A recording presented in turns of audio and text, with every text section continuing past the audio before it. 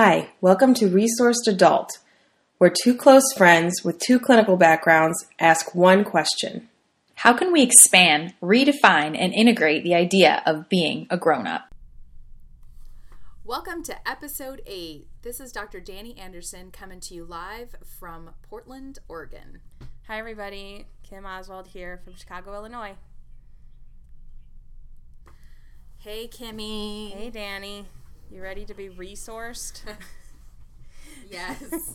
I need some resourcing today. Just so you all know, this is how resourced I was. I didn't even have the microphone plugged in about 3 seconds ago. So we had to start over. Why? Because I am a working mom and I was stuck in traffic up until about, 12 minutes ago, and now I'm here at my office and yeah, getting kid to school, getting butt in chair and plugging in microphone seemed to be too big of a task this morning. Butt in chair, B-I-C. Butt in chair. I will offer to you that you are allowed to make mistakes without explanation, but I appreciate the comic relief. Yes, sometimes you just need to laugh at it.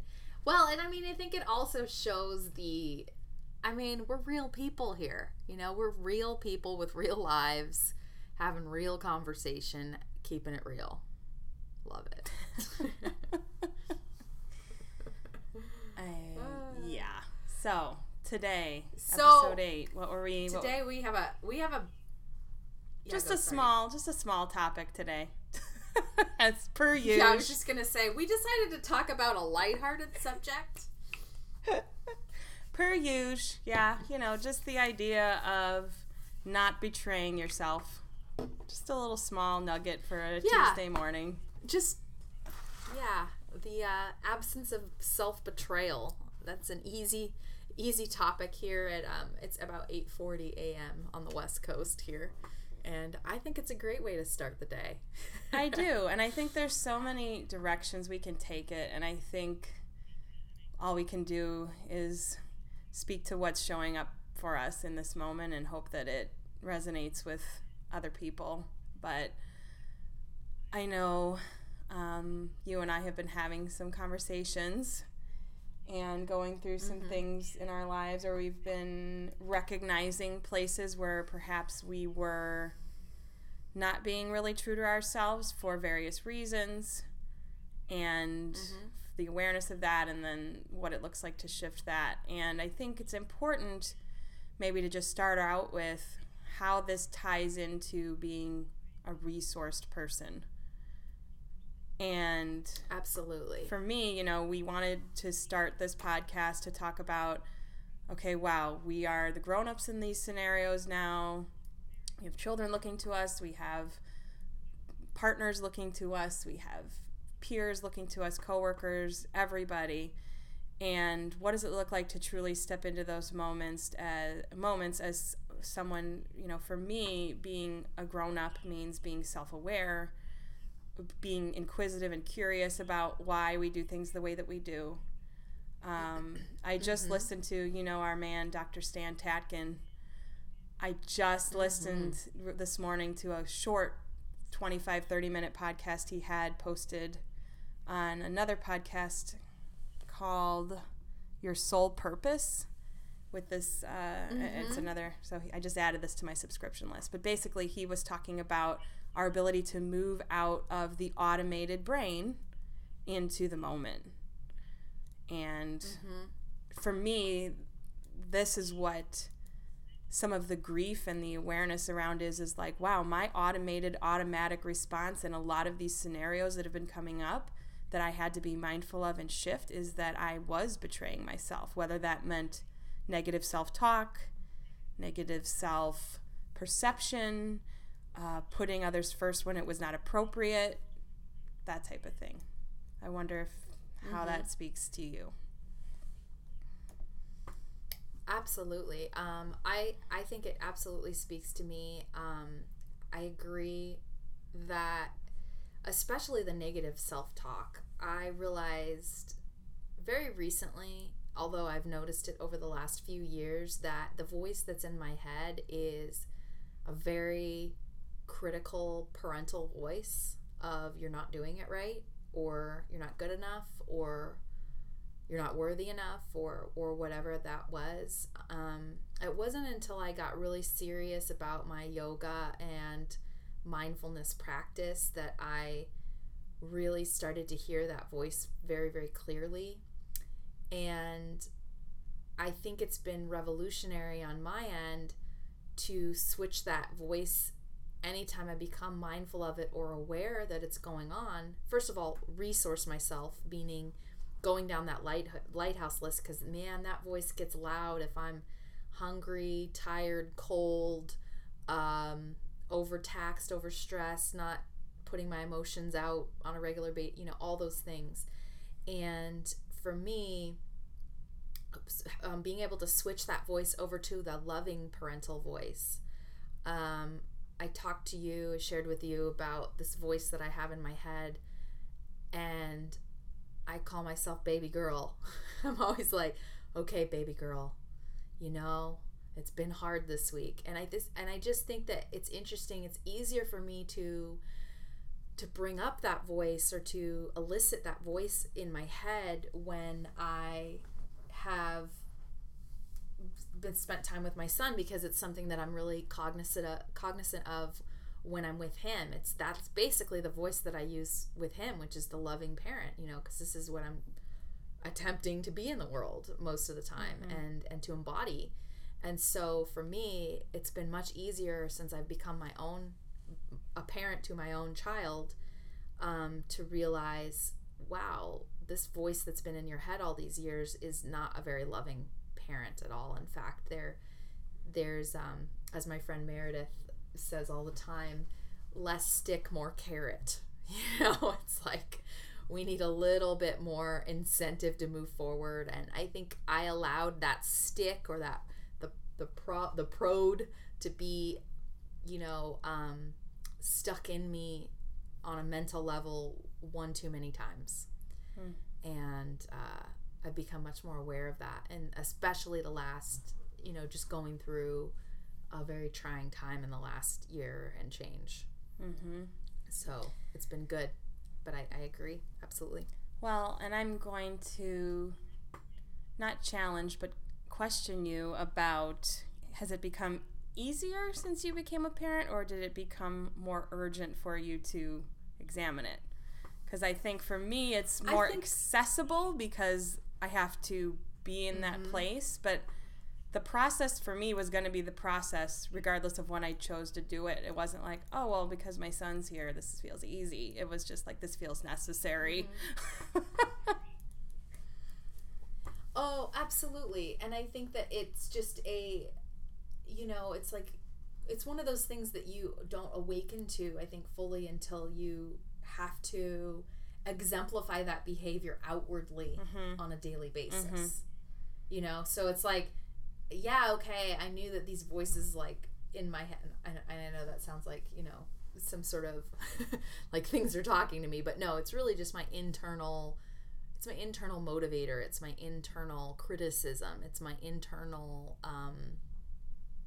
just my internal thoughts, and cleaning house on that, because part of my spiritual practice and my way of being in the world is whatever is going on in the inside is going to come out on the outside. So we have a time to be able to see that displayed in front of us when we're in relationship with other people in general. When we're in partnership with other people, we can see it. I think what was going on was in my marriage, my last relationship, that voice was allowed to take over because it was becoming very toxic. And because it was becoming very toxic between the two of us, that voice was easier to listen to. It's not that it ruled me. It's not that it was there all the time. But when it did come up, I was getting that external reinforcement of the negativity that I had in my mind. And it made it much easier to believe it, if that makes sense. It makes perfect sense. There was so much continuity between the inside and the outside that there was less of an incentive to examine it, even though it, as we've talked about, it is a form of self-betrayal. You know, I was just talking with a friend of mine from Women's Circle yesterday who is an amazing, self-reflective, authentic woman who does coaching. She's a daily method instructor. She's a yoga instructor. And, you know, I love talking about the generational narrative. And we were talking about shifting maybe not even necessarily what our parents told us, not that we want to vilify that generation, but just the societal messages, what we grew up believing was necessary for us to be valid and loved in the world. And that when that comes up with our children, or you know, in my case, the children I work with, or whatever that is, the healthier alternative to that generational narrative is often not just the opposite of what we thought, right? So if my narrative internally is I have to be perfect, or I have to achieve to be worthy, or whatever it is, the opposite of that, and this is where I think people get nervous, because it feels difficult and scary to let go of that narrative, because the opposite also feels instinctively untrue, right? Like, oh, so then I just don't have to do anything, or I just, you know, it's like, well, wait a minute, that doesn't mean we go into free fall. It means there's actually a healthier belief that's beyond the duality of this or the opposite. So it's things like, you know, you belong just for virtue of being you. You are worthy because you are here. You are, you know, you are loved just for being you. I mean, these are the things that I try to say with my son. And it's also a healing process for me as well, because I have to buy into these beliefs to really share them with him. Right. Exactly.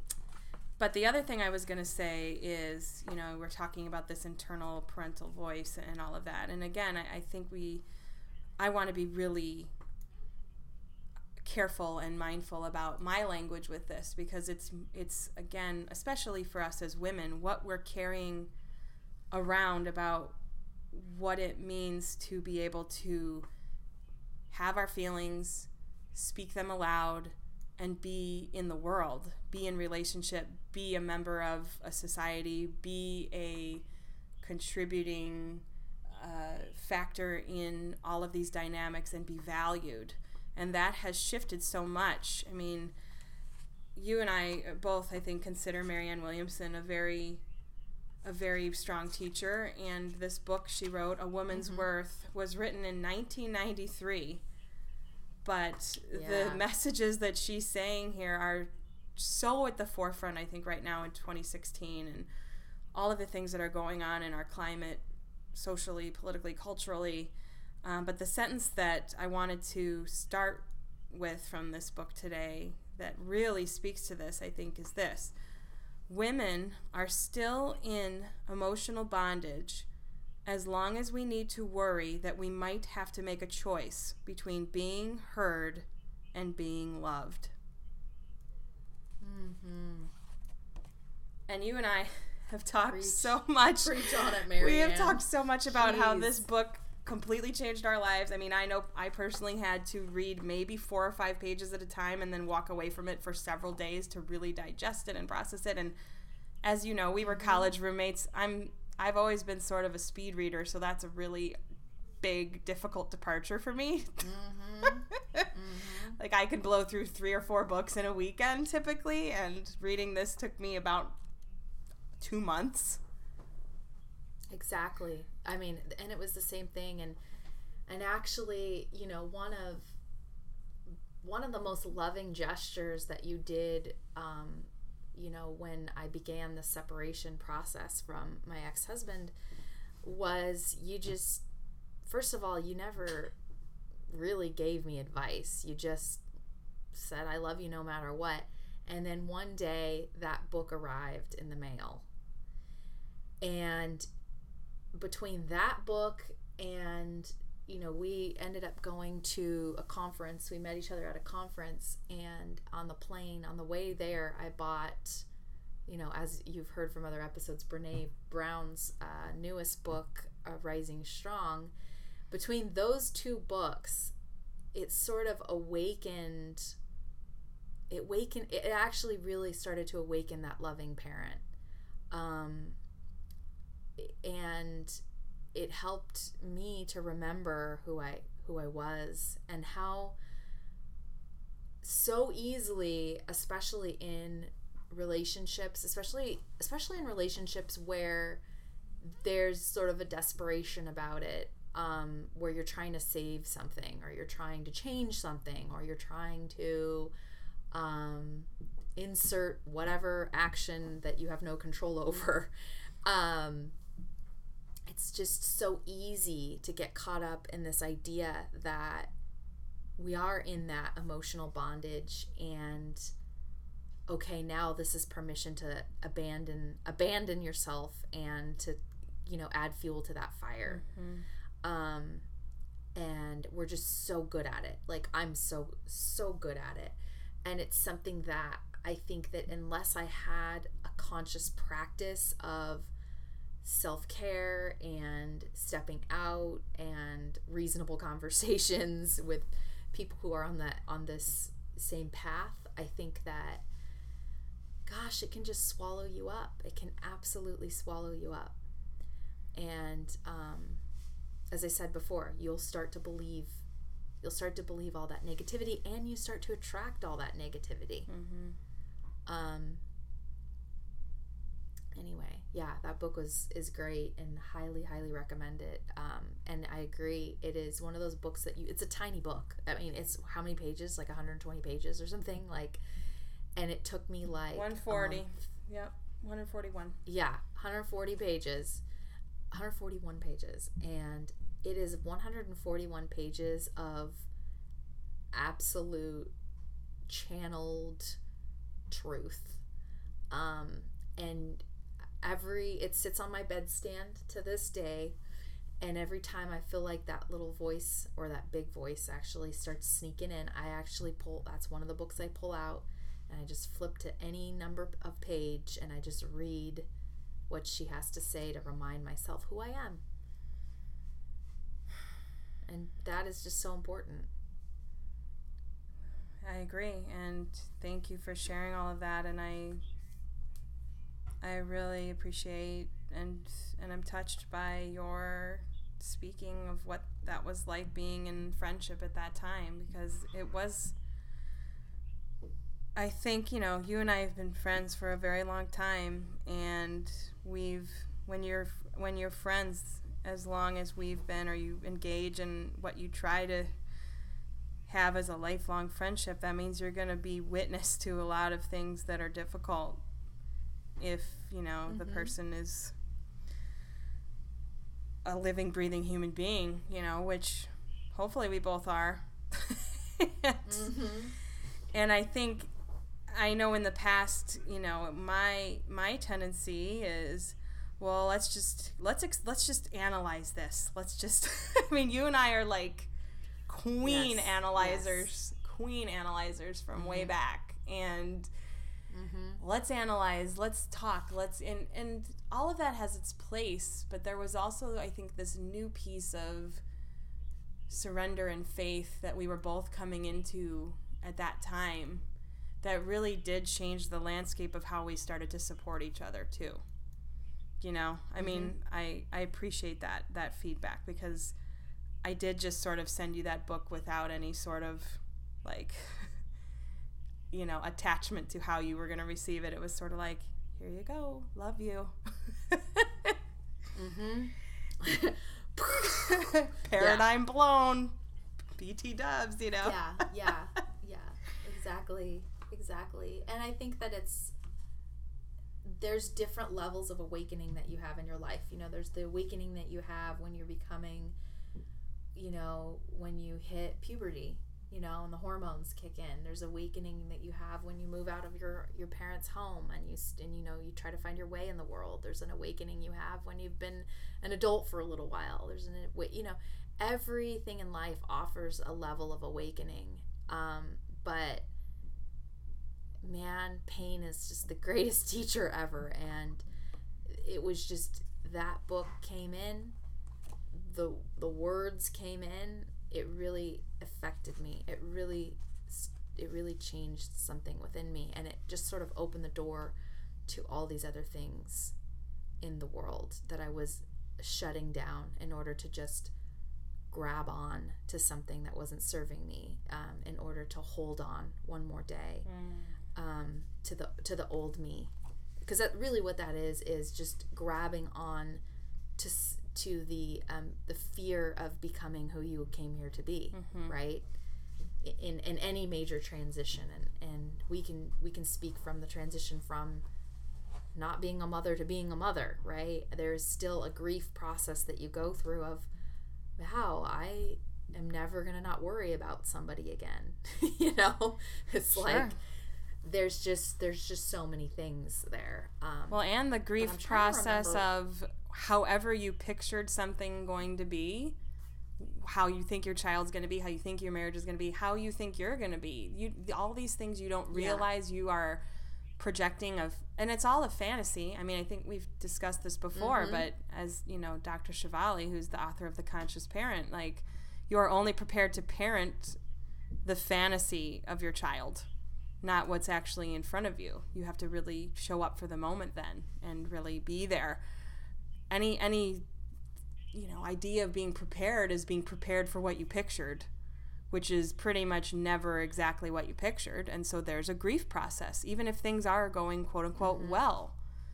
So, for me, it was, I still go through that where it's like realizing, oh my gosh, my son is this age, and I had this idea I was going to be doing this, and I was going to look like this, and I was going to, and all of that, again, that's a form of self-betrayal too, because that is, I'm holding myself to an idea that was never really true to start with, because that was some external measure of how worthy I actually am versus can I just be with what is and love myself there. Yeah, and I've been talking, we've talked about this book a lot. This is another really good one. It's just the 4 agreements, right? And I've been talking about this with one of my other friends and my boyfriend, and this is like the one that I think really goes with it, the agreement of being impeccable with your word. Yes. And how important it is that we're not only impeccable with our word outwardly, that external impeccability, but the internal impeccability, I think, is even more important, because it starts with these very, very little things. Like, for instance, I'll be sitting here, I'll be working, I'll be running from room to room, seeing patients, I'm all over the place. In the back of my mind, I'm like, okay, you need to go to the bathroom. You're hungry. Just take 3 breaths. Okay, in a minute. Okay, in a minute. I would never treat my son that way. I would never treat anybody externally that way. But for some reason, I've got to push myself further and harder. And that, again, that more stick, less carrot thing. And so what I've been trying to do since I've been talking about this agreement is just absolutely keeping my word as impeccable as I can with myself, and how challenging that is. It's so challenging. But it starts there. And when we talk about self-betrayal, we betray ourselves just on these little moments all the time, and I don't even think we're even fully realizing that. But those little moments add up to you falling out of the resourcedness of your existence altogether, because it adds up being this absolutely, you're depleted. Well, you're just out. You have nothing left to give, because you're dishonoring your internal experience. Yes. And that is, I'm so glad you brought up these little things, because I was just going to say there are so many little micro betrayals or opportunities for betrayals that I've realized I've started speaking up about more and more. And that doesn't mean that it means that I'm, doing everything, but even to just voice it, and some of it's silly stuff. Like, you know me, I am a rule follower from way back. This is a big thing for me. I get so uncomfortable when I think I'm doing something that's against a rule. And it's something as simple as going in the express lane when it says 15 items or less at the grocery store and I have 17. I mean, I was at the store with my friend and her daughter, with my son and myself a couple weeks ago, and we were having lunch. We were buying our items, and she was like, "Oh, let's just go in in the express lane, it won't matter. And I looked at her and I was like, I think I'm going to throw up right now. Like, I was just, I still did it. I was like, I'm going way outside my comfort zone. She's like, I know. But like a bigger betrayal of that, I think, would have been like, okay, and then just allowed that discomfort to take over me on a cellular level, you know. And I think some of that has to do with the intimacy of a relationship too, obviously. But even something as simple as we were at my in-laws over Thanksgiving weekend just now, and I absolutely do not. I get so uncomfortable answering other people's phones. I just don't like it. I never have. I always feel uncomfortable. And some circumstance presented itself where my mother-in-law said, oh, well, will you just answer the phone if it rings? And I said, no, I can't do that. And she thought I was being really obstinate, I'm sure. And I'm sure in some ways I was. But I was just like, I really just can't. Can you just give the phone to... My father-in-law was sitting there too, but he has a hard time hearing. I said, I'll tell him if it rings, and I want him to answer his own phone. I just couldn't, you know. It was like in that moment, I was just like, that's beyond what I'm comfortable doing, you know. And and it's silly. And like, could I have just maybe grown my comfort zone in that moment and done it? Yeah, but the energy within which I had done it would have been resentful because I hadn't honored myself. Right. Well, let's go back to what we talked about in a previous episode, which is making a decision versus making a choice. Yep. Right? Exactly. And how many times, let's repeat that again for those of you who haven't listened. So making a choice is you say you're going to do something and you agree to it, and then later on you still have energy and resentment over that decision that you made or that choice that you made. Whereas a decision is something that you make with mind, body, spirit. And no matter the outcome, which you've unattached yourself to, you're going to be okay with it and not go beat yourself up about it later. Or anyone else. Or your partner. Or, you know, somebody isn't going to feel the resentment of that later. And just how many times... And I say this, I talk to my patients about this a lot. And I said, well, are you making a choice or decision? And I explain the difference. And they're like, I don't think I've ever made a decision in my life. And it's like, we need to really awaken to that point right there. But that's what it is. Making a choice versus a decision. You, in your body, mind, and spirit, could not, in a very simple way, pick up the phone. At that moment, you weren't ready to push past those boundaries. Right. And if you would have made that choice and felt uncomfortable, we would have been hearing about it. Right. A lot longer. I'm sure of it. I'm absolutely, and by we, I mean me. And that would have been nobody's fault but my own, you know, because I was the one who I would have been the one who betrayed myself by saying yes to something that I didn't really mean. I wasn't in integrity. Right. So, yeah, I mean, just a little small micro thing, but that kind of stuff happens all the time where it's like, hey, I know this is weird. I have this uncomfortable, this discomfort with this, and then being able to move from there. Or, again, to like maybe zoom out and not talk about something at the level of the problem and look for the opposite, but to look for the real messaging that needs to come through in that situation. Right? So exactly. If somebody's saying like, oh, that's crazy, or oh, that's da-da-da, like there were some conversations that happened over the weekend as well where there were thoughts and ideas about certain people, you know, falling into a certain category of being labeled crazy. And it was sort of like, let's zoom this out and talk about the fact that everybody has pain and everybody has different ways of dealing with it and being with it and transforming it or running from it. And that's my understanding of it. So it's also this, for me, a form of being in integrity and moving away from self-betrayal is not taking everything that's going on around me so literally and trying to see what's really trying to come through. Mm-hmm. Yeah, let's talk about that for a little bit. What do you mean, and I'm only just saying this so our listeners can kind of understand this a little bit, because I'm sure they've experienced this on some level. What would be an example of crazy that you run into on a daily basis when people throw that around, like, oh, this person's crazy? I mean, clearly this is a very varied scenario, but my experience is that word gets thrown around when people become out of perceived control.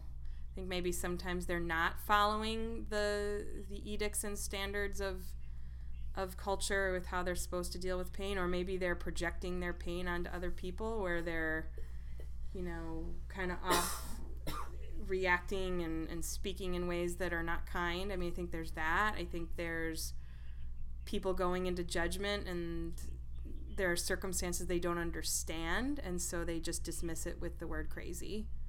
What I've seen with that is where people that are being spoken of as crazy are actually the ones trying to gain a different perspective or insert some sort of self-care into a situation, and that's dismissed as crazy.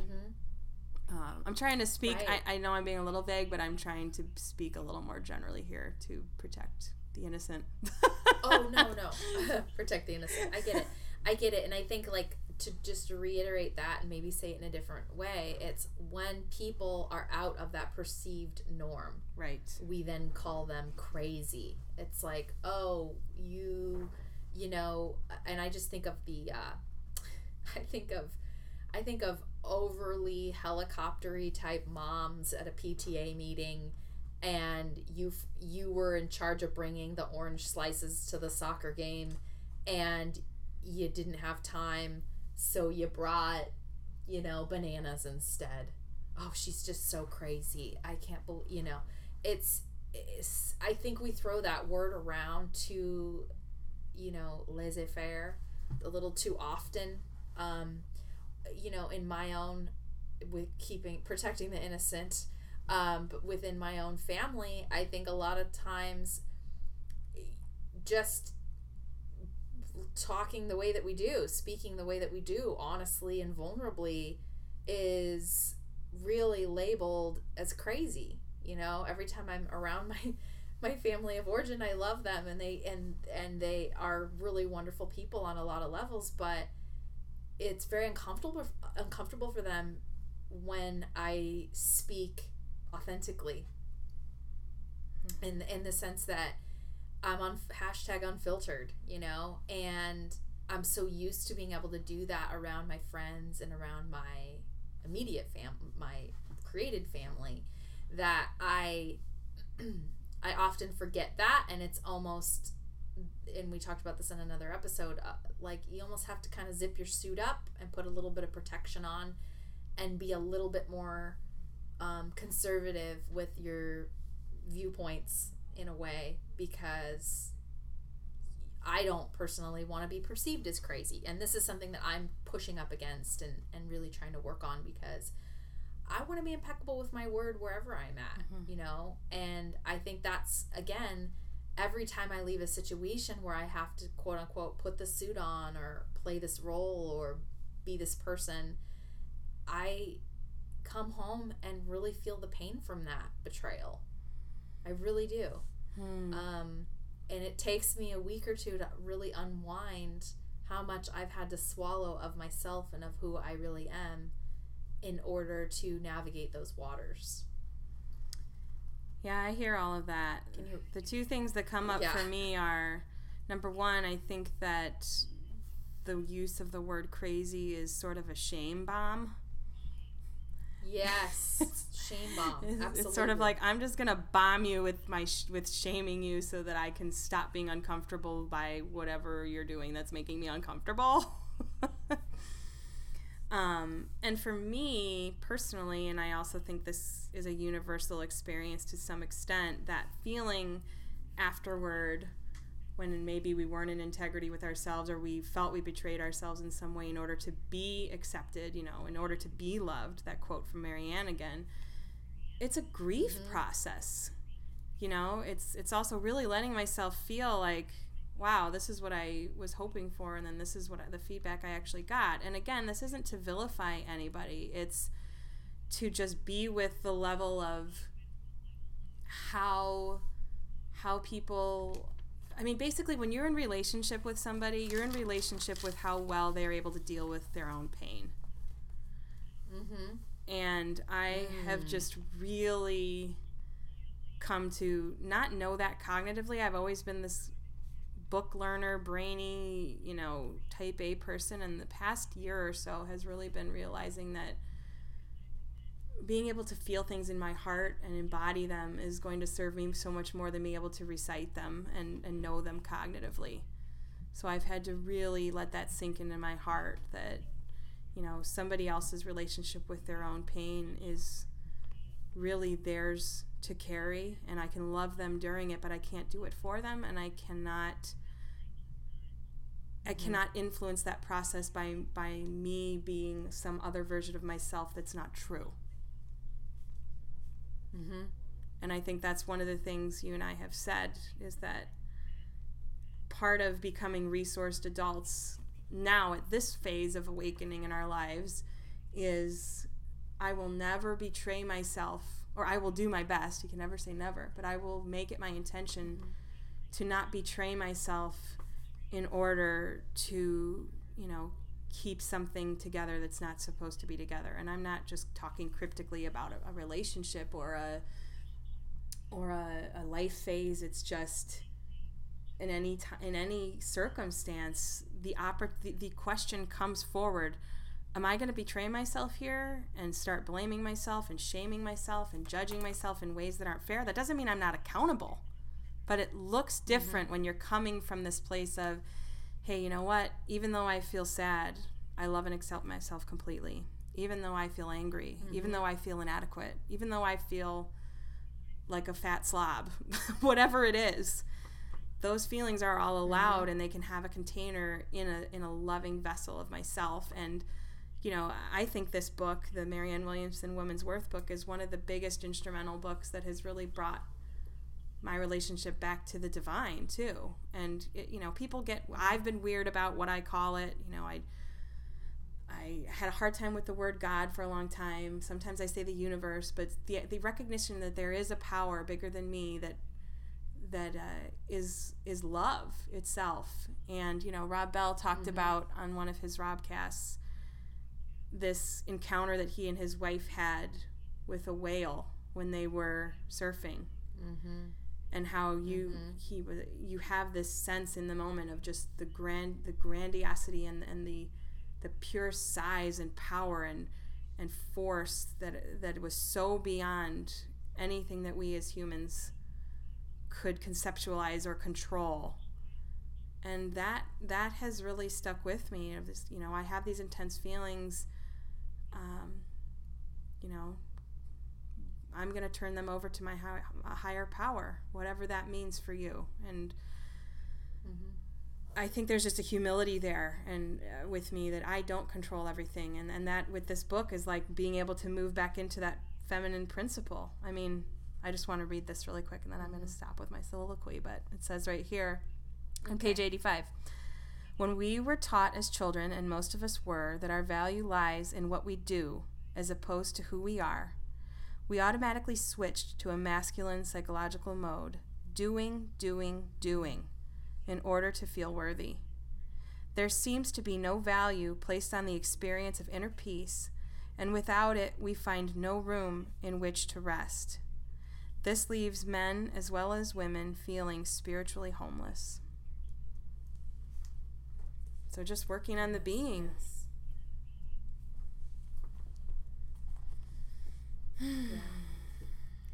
That's something that I discuss a ton with a ton of people. I get a lot of people coming in with very, very chronic illnesses, and I'll ask them, they'll say, well, I can't do anything anymore. And I said, well, guess what? Your spirit is inviting you to be now. And you get to be reintroduced to yourself. This is your opportunity. I really see that, within my own life. This doing, well, I didn't do anything today. Well, what did you get to be today then? I'll ask that. It's just like it's really potent. And I want to go back to that idea of betraying yourself and abandoning yourself. I think that Marianne, she just always sums it up the best, and I can definitely relate to very, very low times in my life where I did feel like I sort of sold myself out on some level to appease other people or to appease situations. And I've explained some of those examples. But I had to go recently into a situation where I had to have a very uncomfortable interface with my ex-husband.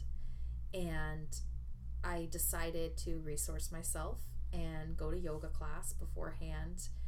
And I absolutely do what I do, which is, it's a great class because it's in the dark and you're just sweating and nobody can see anybody and it's lovely. And so I was able to just, hold my heart and my lower abdomen and just bawl my eyes out at the end. And the thing that I kept saying in my mind over and over is, I will never leave you again. You are never left. And so it was that message of the divine saying, you were never left. You were always here. You were always with me. And me saying to myself, I'll never leave you. I'll absolutely never leave you, no matter who comes in and out of your life, no matter, even if our children leave, which they will at one time, they will leave our homes. God willing. And God willing, we've prepared them for the world. And then we'll be left with us, and we'll be left with the divine. And that's what we have right now. And we absolutely have everything we need if we have that. And I was just filled with this immense sense of groundedness and safety. And I was able to go and really speak my truth and navigate through an incredibly uncomfortable situation. And on the other side, I was there.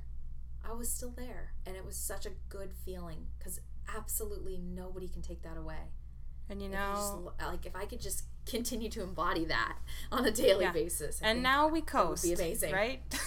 Yes, exactly. Cruise right? control. I've learned it. You know what? Now, really quickly, because I know you have to go. You have a patient coming. But I want to just honor and recognize you for that, because I want to point out you didn't walk away from that feeling like it was successful because there was a certain outcome or because you made something happen. It was because you really settled into your way of being.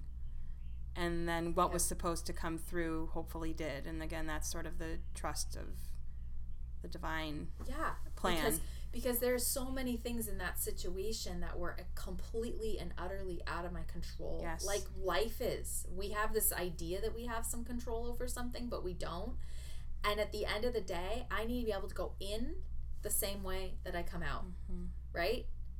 And remain intact through it without being completely wounded. I mean, maybe you will. You're going to get beat up. You're going to get wounded sometimes. But in that situation, hey, you know what? I was able to come in and come out. Well, and I think that's important, wreck me. though. It wasn't that you then created this emotional, physical, spiritual force field that allowed you to be impenetrably protected. And I think that is an important myth to dispel. It's like, oh, well, if I do all these things, then I'm going to be protected from the pain of my human experience. No, you're going to actually be able to feel it and then react in a way that's going to serve everybody involved for the highest good. I just want to ask really quickly, because I think it's important, what do you think you had to give up in order to show up that way? I absolutely had to give up my idea of what it was going to look like. I had to give up my idea of an outcome, like that it was supposed to feel a certain way. Like, for instance, like, well, if I say these things or if I am this way, they're going to finally get it and they're going to finally give me what I want. Like, there was no outcome. There was, I'm going to say these things with the intention that I'm going to try to do the highest good for this situation. As opposed to, and I was asking, I said, God, divine, please let me just be a vessel of whatever I need to say for the highest good to help my son and myself, and that's what I needed to say. And then I had to just kind of let it go, because if I sat there and really thought about how out of control I was, I would never be able to like enjoy anything in my life. So, well, you know, I would just, I would never be able to be present. Well, let me I would never be able to be present. Here's what I think our ending thought should be then. This ties perfectly back into the podcast I listened to this morning with Dr. Stan Tatkin. He was saying that when we are in our nervous systems and they're activated in a way that is wired for war and protection and safety, right? Our limbic system, you know, our lizard brain, I got to make this happen or I'm not safe, that whole thing. We are only self-serving. We cannot think about others because we are only self-serving and self-preserving in those moments. So in order to actually not betray yourself was for you to get out of self-serving in the brain and move into what's actually good for everyone. I just want to note that you didn't say, well, how is this going to work out well for me? You said, how can I be a channel for the greater good for everyone? So the resourcefulness of this was being able to move to that other part of your brain, which clearly yoga probably supported, but also just your thought patterns and belief system moving into that. So I just thought that was a good way to tie this all together. I love it. I love all of it. All right. Okay, well, I'm off to go serve. And I'm going to wish you all a beautiful day. And if you need to find us, we are The Resourced Adult on Instagram and also Facebook. You can find me at terrainwellness.com. I also have a new Terrain Wellness YouTube channel. You guys should check it out. And Facebook page. And a Facebook page, as per the recommendation of my best friend Kim. Yes, the trickle effect of social media. What else? It's real. At Holistic Pediatrics is your Instagram. And Holistic Pediatrics. This deserves a bigger mention, I think, but talking about ways to serve, Yes. I am also going to be expanding. I am starting the Martha Beck Life Coach Training Program in January. Yay! So I will be expanding the ways that I'm exciting. serving and allowing women and people to own their voice. So I'm really excited about that. So stay tuned about offerings in that realm. Thanks, everybody. I love it. Thanks, everybody. We'll see you next time. We're going to remind you to be well and be resourced. Peace, love, and we'll see you soon. Bye. Or talk to you soon. Bye.